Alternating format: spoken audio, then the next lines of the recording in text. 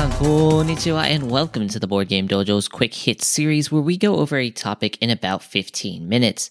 Once a month, we always go over some of the games we played in the previous month, some of them good and some of them not so hot. We are a little bit late on this month's edition, but I guess better late than never? Well, here is this month's edition of Hits and Misses for the games we played in February. Start off with, we played a bunch of 535, which I almost always call 535, and you'll see that in my interview with Ryan Campbell. I am sorry about that. Now, one reason for all of these plays is because we have an upcoming Board Game Battles video on YouTube where we figure out if this or Pin Combi Trio, another game we've done a video review for, is the best introductory climbing shedding game. Without spoiling too much of the video, both games are really quite good. 535 is, like I said, a climbing shedding game, meaning players go around the table trying to play higher cards than the player before them, trying to get rid of their hand of cards before everyone else. So if the player before me plays a 1, for example, I need to play a higher card than a 1. Or if the player before me plays a pair of 2s, I need to play a higher pair of 2s. If I can't do it, I pass. That's kind of the gist of a general climbing game. But 535 does a couple of interesting things to put a unique spin on this traditional card game style. Instead of, for example, if the player before me plays a pair of 3s and I can't beat that, instead of passing, if I had a 3 in my hand, I could add a 3 to the pair, making it like I played a 3 of a kind. And now the player after me has to beat a 3 of a kind of 3s. What this does is give more flexibility and keeps the momentum going. Traditional climbers tend to lose steam when players start dipping out, and actually many games use this kind of break in the action as a time to chat. But lately, games have been more focused on the play, keeping that game state flowing, with I think the best example being Scout. 535 actually did it first, and I like that keeping the game going lowers the playtime needed and keeps everyone engaged in the game. You never quite feel out of it, because if the player before you adds something to a run, now maybe it's possible for you to play. It keeps you interested in everyone's turns, even if you feel like you're losing. The other interesting thing it does is it reverses the power of cards and runs. We are all used to games when a 12 is higher than a 10, and this is true of the singles and sets, or pairs, which I called them earlier. But runs are backwards, meaning that an 11, 12, 13 run is actually weaker than a run of 1, 2, 3. What this does is make every card in your hand a possible strong card. Getting dealt a hand of all low cards, then, is not necessarily a bad thing, like it is in other climbing games. It means that you don't actually know how good or bad your hand is until you start to play, which means that, again, there is a lot of flexibility. We will go over this game more in our video review, as I don't want to spend half this episode talking about the game. But it has been a staple in my collection for years, and I'm glad that it has now come out for people abroad to easily have access to. Plays feel snappy, and there are a lot of chances to feel clever, both for a good play or just for making the most out of your hand. Something you can feel proud of and the others can see as well. It might be a bit of choice overload for some, and we have had a few people be a bit overwhelmed if they are completely new to the climbing concept. But overall, it's been a success a majority of the time, and we recommend getting yourself a copy even if you've played a lot of climbers yourself. It still offers interesting choices and lots of replayability even for experienced groups.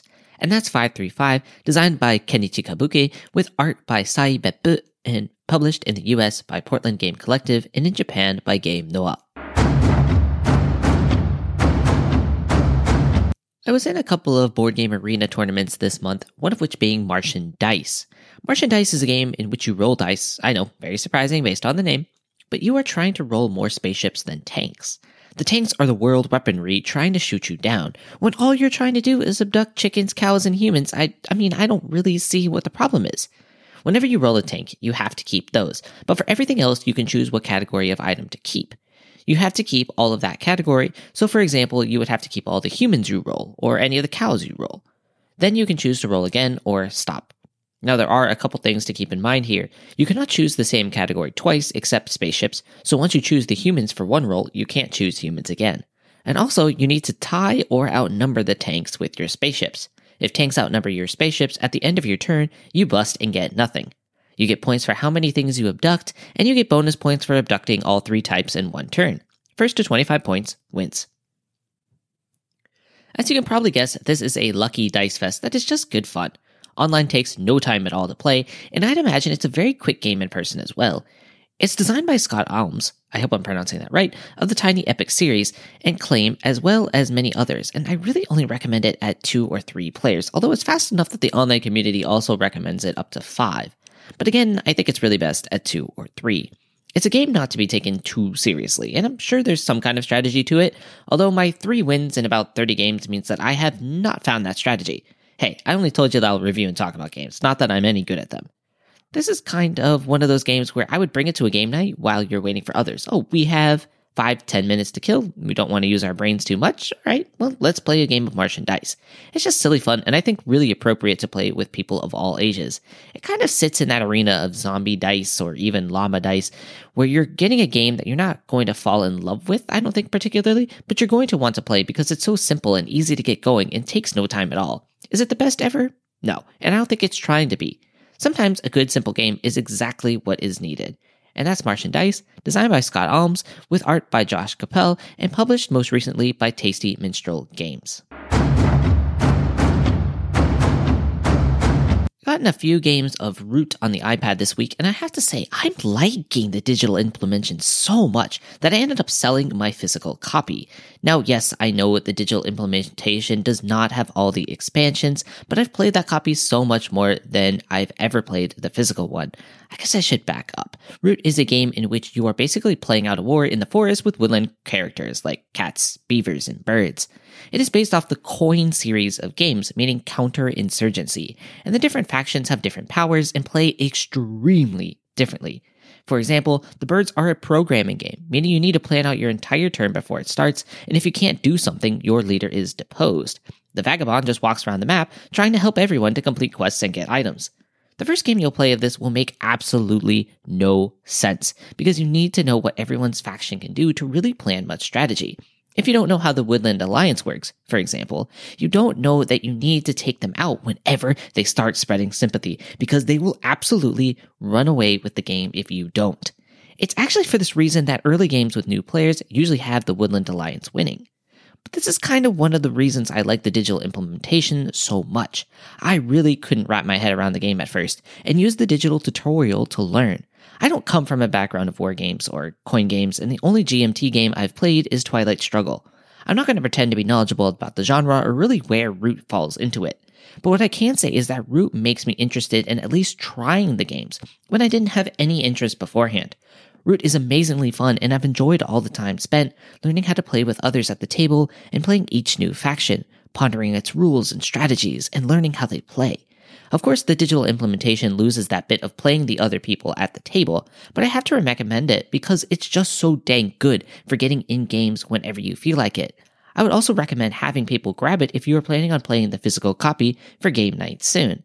Sure, it seems counterintuitive to buy the digital game before you play it, but I think the $6 it costs to buy it on the iPad is worth it. Each player can learn the faction they are playing, and maybe do a tutorial where they can see how it interacts with the other clans. It means that you don't have to do much, if any, teach, which is one of the hardest parts of the first game of Root. And the people at the table already have a semblance of strategy, meaning you could start playing the people at the table rather than battling the rulebook from the very first game. Root has garnered a lot of praise and attention, and it has deserved every bit of it. And that's Root, designed by Cole Worley and with art by Kyle Farron and published by Leader Games. Finally, I introduced Star Realms to my wife this past month, and that was one of the more solid hits I've had recently with her.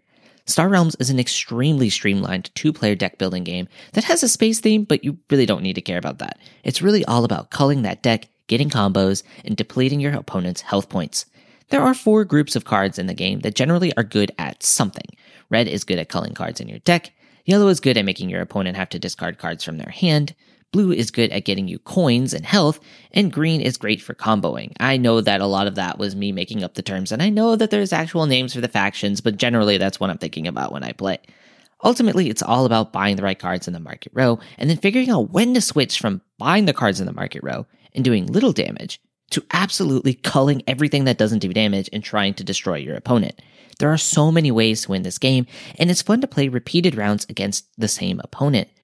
While I introduced it to my wife using the box set that comes with the first expansion, we only played with the core set and had a lot of fun. I then gave her the iPad version I have that has a campaign, and she was able to get a lot better at it really quickly by playing through that, which made it even more fun the next time we played physically. Star Realms is one of those games that I really never tire of. No matter how many games start throwing in things to make deck building more complex or more strategic, there's something so satisfying about how clean Star Realms is. It says, yep, this is a deck building game, nothing else. Everything good and bad about deck building as a genre is right here for all to see. Yes, there's Clank that adds push your luck elements, and yes, there's Endless Winter that adds, well, the kitchen sink. But when I'm craving a deck building experience, I'm going to continue reaching for Star Realms for how quickly it plays, how many expansions there are to give continuous variety, and how satisfying the combos are. It continues to be cheap to get into, and that makes it even easier for me to recommend to you. I do hear Hero Realms is better and much the same game with a fantasy theme, but I haven't played that. If that's more your alley, take a look at that one as well.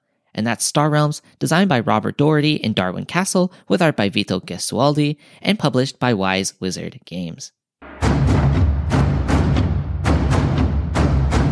And that's going to do it for today's Quick Hits and Misses. We have quite the announcement, and that is that we now have a Patreon with 2 tiers of support at the moment. We aren't going to shout this out super often, but this week with the launch, we just want to let you know about it. There's 2 of us that put these and the YouTube content together, so any support is much appreciated. Of course, only if you can afford to give. We will put the link in the description below. And as always, let us know what you think about today's games or really anything on our Twitter and Instagram. And if you enjoyed the content, leave a 5-star review on your podcast app so more people can find us. That's all for today. Until next time, as always, thank you so much for listening today. 자, 네.